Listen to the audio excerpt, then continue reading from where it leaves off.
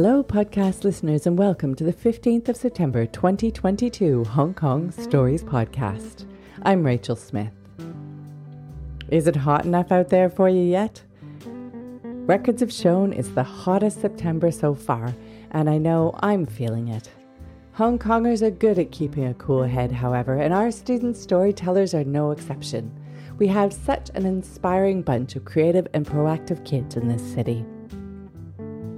Today, there are 3 stories from our Student Story Slam 2022, which had the theme Silver Linings. We loved all the entries and were really pleased to be able to give students a chance to shine. The first story is one of transformation by Nathan, followed by Ariane with a tail in it. Yes, that is a spelling joke. And finally, an accounting of events from Christy. Before we get to today's stories, we are blowing a thankful kiss to our loyal Hong Kong audience. Let's face it, it's just too warm for hugging. We do love you, Hong Kong, and we are listening. Thanks go out to our overseas listeners as well, especially to those listening in Boardman, Oregon in the USA, Montreal in Canada, and Accra in Ghana. Thanks for letting our stories into your ears. Our storytellers are busy rehearsing for our next show. On the 28th of September, we're teaming up with the lovely folks at The Aftermath, champions of many a Hong Kong story, for an intimate evening of true stories about all those times we've, messed up a little. Come hear stories of slips, falls, wrong numbers, and miscommunication. Tickets are available through Eventbrite. Details are on the website hongkongstories.com. Hong Kong Stories. It's better than drama. It's better than comedy. It's real life. Now our stories from the Student Story Slam 2022. The first story is from our second place winner. Here is Nathan. When I was born, my father left his job to take care of me and the whole family day and night. However, there was one thing, and that I always thought that my father wasn't the kind and loving father that I had expected. You see, even though my father sometimes played with me when I was little, I never really felt close with him. I often thought he was somewhat cold. He seldom chatted with anyone, not even me and my mom. And I often thought he was too strict, and he had an irritable personality. I often felt annoyed when he told me to erase a word and write it again because it didn't look that good. And another time, he was furious just because my primary 3 class teacher scolded someone else too loudly that I was too scared and cried. But then things changed around 5 years ago. And this was a serious incident that transformed my perspective of him. So it was the day after my 9th birthday, nearing the end of the summer vacation. And that morning, my dad, the stubborn father he is, insisted on chopping down some branches of an overgrown tree beside our village house, even though my mum already suggested getting professionals to do it. And she was out for work as usual, so I was left at home to open my new birthday present, a Lego car building set. Could you imagine how excited I was? My brain toggled full concentration mode, and I was so engaged working on it that I didn't even notice anyone shouting near my house. A while later, I heard a knock-knock on the door, and I thought my father was coming back. But when I opened the door, all I saw was my neighbor, and her face was strangely quite tense. And anyone guess what she told me? What she told me was that my father fell from the ladder beside the anti-climbing spikes with one of them piercing through his left leg. And he was sent to the hospital before I knew it. Uh-oh. When I heard that, I literally panicked and I couldn't react. And my heart was like dropping into a bottomless well. And that certainly was a crushing blow to my 9-year-old self. My dad stayed in the hospital for 9 whole days. And during that time, my home was really different, and it was devastatingly empty. My mom was exhausted, traveling between work, home, and hospital, taking care of me and my dad. And she was so stressed and worried that she couldn't even sleep without taking pills. And even my grandma had to come take care of me. But fortunately, my dad recovered in the end, and he's doing fine now. And in fact, this experience really had a silver lining because my family miraculously became closer together. My dad himself changed a lot too. Not only is he more open-minded, but he's also a bit friendlier and more easygoing. And he sometimes chats with us a lot more, and he makes jokes that sometimes make my mom and I laugh a lot. And he's no longer that mad when things don't go his way. Most importantly, though, I think that this incident gave me the chance to reflect on myself. I realized how important my dad is to my family. You know, he has been driving me to school almost every day. He has been helping me with my homework. He has been cooking delicious meals for us. He has been repairing almost anything broken in the house. And he even sacrificed his time to do the housework for us. So all of his blood, sweat, and tears of looking after the family. Isn't all of that out of his kind and caring heart? Sure, he might be introverted, and he might not like to talk too much about his feelings, but he wouldn't even care about my handwriting or me crying if he didn't love me. Dad once told me that he held on for his dear life while waiting for the ambulance because he still wanted to see me graduate from university. Suddenly, I felt really remorseful. Why did I rarely acknowledge my dad's kindness?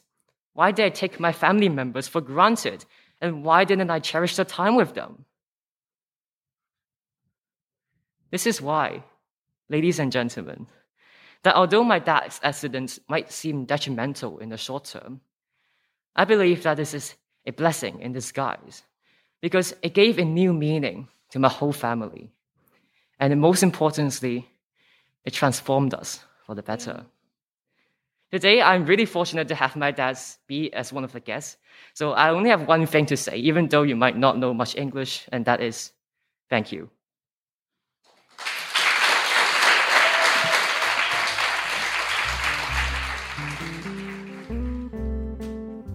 Our impressions of people change as we do, and we're glad that Nathan was able to see his dad in a new light. This is one of the defining features of our kids in this city. They adapt and change in a way their elders can't always keep up with.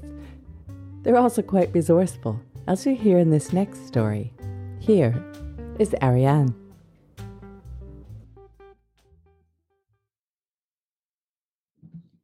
Waiting for the elevator, in my tennis gear, scrolling through my Instagram feed, that evening was like every other ordinary evening.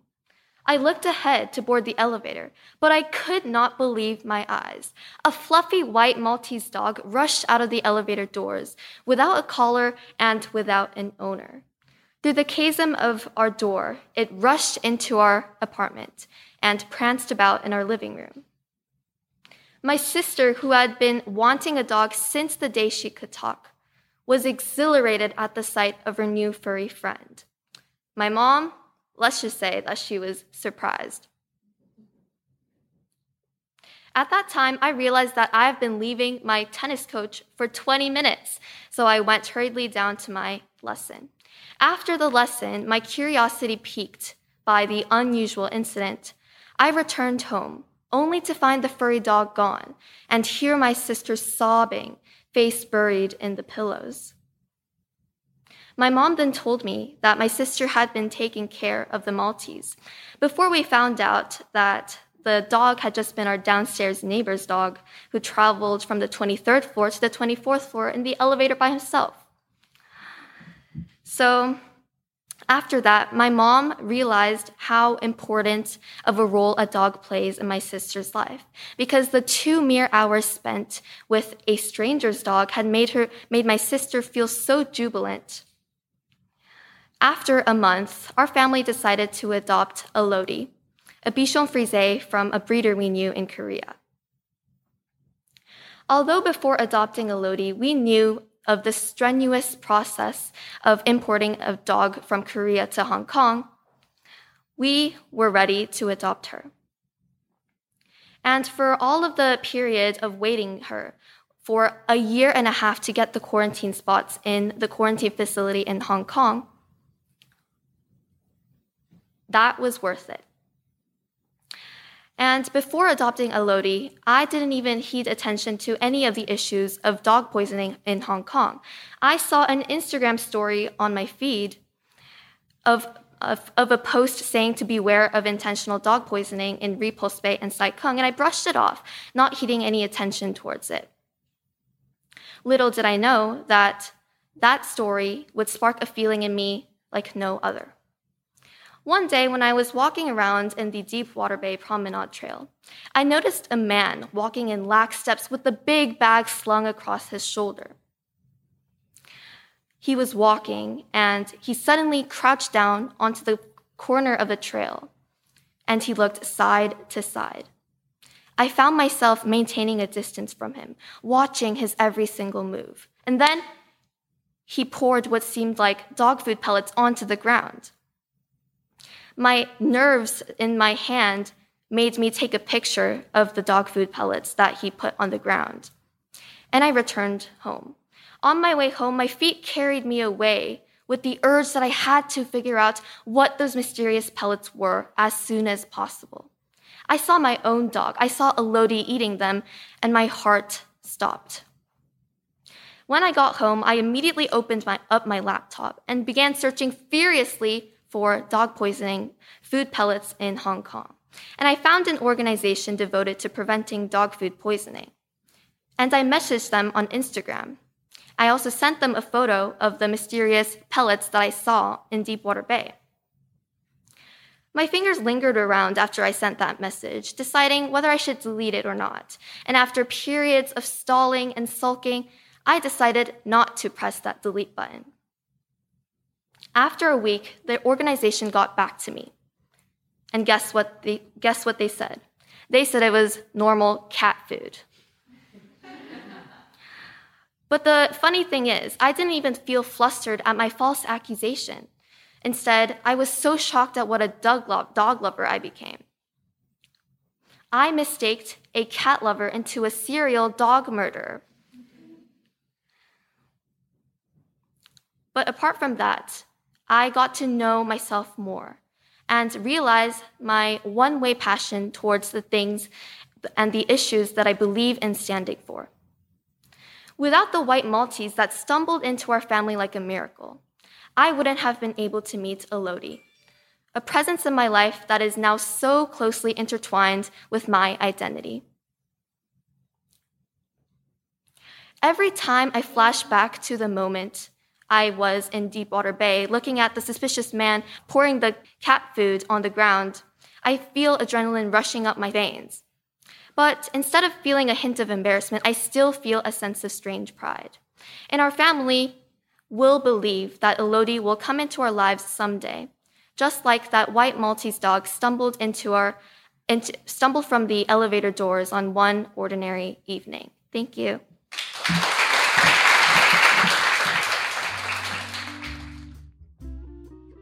Adapting to a new family member isn't always easy, but Ariane and her family took it into stride. When she was faced with a potential danger, she took the initiative to keep her family members safe. Our final story from the 2022 Students' Story Slam is Christy with a letter to her diary. Dearest Diary, silver linings. A pandemic. We didn't know what to do. Doubts and fears circulating the city. What do I do? What is this? How does the coronavirus affect me, my friends, and my family? The streets grew eerily quiet. As the situation grew worse, traveling and dining at restaurants became restricted by the Hong Kong government, heavily affecting companies' income and the already vulnerable financial market of Hong Kong. But that wasn't the worst bit. To us school children, when the Education Bureau had first announced that I were to transition to online learning, it was quite a shock. Never had I done this before, nor did I think it possible. Yet, so it was. Teachers failing to share screen, wasting an entire lesson upon the bugging technical issues of Zoom and Google Meet. Students disconnecting during the lesson due to sluggish network issues at home. Well, seems like hell to me, now I recall it, doesn't it? But again, surprisingly, it wasn't. Yes, I agree that transitioning was difficult, frustrating at times, and definitely unsmooth. But there are things that I'm sincerely grateful for, and that, I believe, is called a silver lining. I might as well call it a confession, but when I was in 4th grade, with soaring high ambitions and this rather unhealthy obsession with flawless grades and heaps of extracurriculars, I was pressuring myself badly and wearing myself out. I'd started to develop anxiety disorders, which came with irritating symptoms nobody wished for. Going online had tamed the vigorous academic syllabus of my prior school, and it had noticeably calmed my nerves. They were teaching less, and assessments weren't taken as often as when we were back in the classroom. In other words, online learning had healed me mentally, and I can never thank it enough for this. And while all this was happening, it took a moment for me to realize that I'd started to bond better with my family. I know this sounds rather silly, but even from the young age of 9, us children think ourselves mature and independent, straining to break free from our loving parents' strong grip. Tweens, they call it. From the age of 9, I started showing signs of selfishness and rebellion. My parents and I had constant conflicts over the tiniest things, and with the time I was spending on academics and classes, it never really helped. Essentially, going online meant that I'd be staying at home, like it or not. Classes were shortened, which, put it differently, meant that time spent with family lengthened. To be honest, I wasn't that fond of it in the beginning, but fate brings us together, doesn't it? We grew closer, and I started opening up. Mind you, gradually, and guess what? It wasn't that bad. They cared for me, this close, intimate relationship. Oh, diary, I could go on for such a long time. Yes, I agree that COVID has brought us plenty of troubles, but there are uncountable things I'm grateful for too. Don't even mention how terrifying my computer skills were before all this. But as much as I dislike it, the time's running short. I guess I'll see you tomorrow. Love, Christy.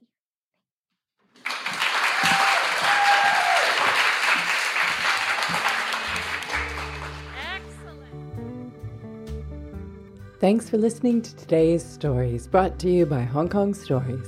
The music for this podcast was written and performed by Andrew Robert Smith.